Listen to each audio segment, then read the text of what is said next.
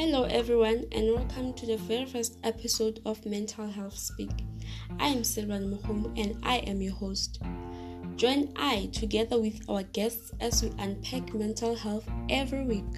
We'll be talking more about mental illnesses, how these illnesses, also called mental health disorders, come by, the stigma and misconceptions attached to them, and the ways that can be applied to fight and tackle these issues, and of course, improve our mental health. If mental illness could be seen on a sufferer, maybe the society wouldn't just say, just get over it. And that's a quote by Lonely Lotus. Join us on the next episode for more on mental health and mental illnesses. Until next week, remember, self-care is how you take your power back, so don't hold back.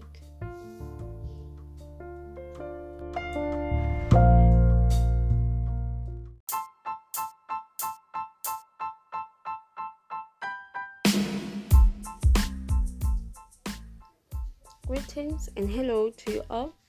My name is Silvan Muhumu and welcome to the second episode of Mental Health Speak.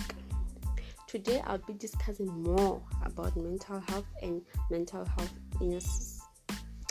Mental health is basically your emotional and psychological well-being. Having good mental health helps you to lead a relatively happy and healthy life. It helps you demonstrate resilience and the ability to cope in the face of life's adversities. A variety of factors, including life events or even your genetics, can affect your mental health. And yes, there are many strategies that can help you establish and keep good mental health. And these factors include keeping a positive attitude, staying physically active, helping other people, interacting with people, socializing with those whom you enjoy spending your time with, focusing and using effective coping skills to deal with your problems, and asking for professional help with your mental health if you need it. Mental illness is a broad term which encompasses a wide variety of conditions which affect the way you feel and think. It can also affect your ability to get through day-to-day life activities. And several different factors that include genetics, environment, the daily habits we have, the biology can influence mental illnesses. According to the National Institute of Mental Health, women are more likely to experience serious mental illnesses than men. Those aged 18 to 25 are most likely to experience serious mental illnesses.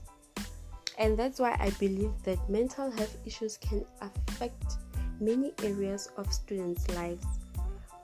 Quality of their life can reduce and their academic achievement can be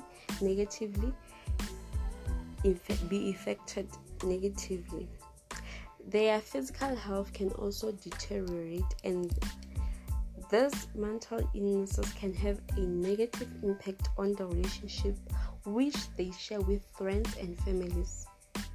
These issues can also have long-term consequences for students, affecting their future employment, and their overall health. There is one study that found that 5% of students do not finish their education due to mental illnesses, and estimated that 4.29 million people would have graduated from college had they not been experiencing such disorders. There are several ways of coping with mental illnesses, because if symptoms of these mental illnesses get worse or left untreated, then that's a problem. Therefore, you can reach out for a psychological help if you or someone you know may have a mental illness, you can even talk to someone you trust, open up to them. Then from there, you can find a way forward. If you are unsure where to start, visit your primary care doctor. They can help with initial diagnosis and provide a referral to a psychologist. It's vital to know that you can still have a full and happy life with a mental illness. Until next time, thank you.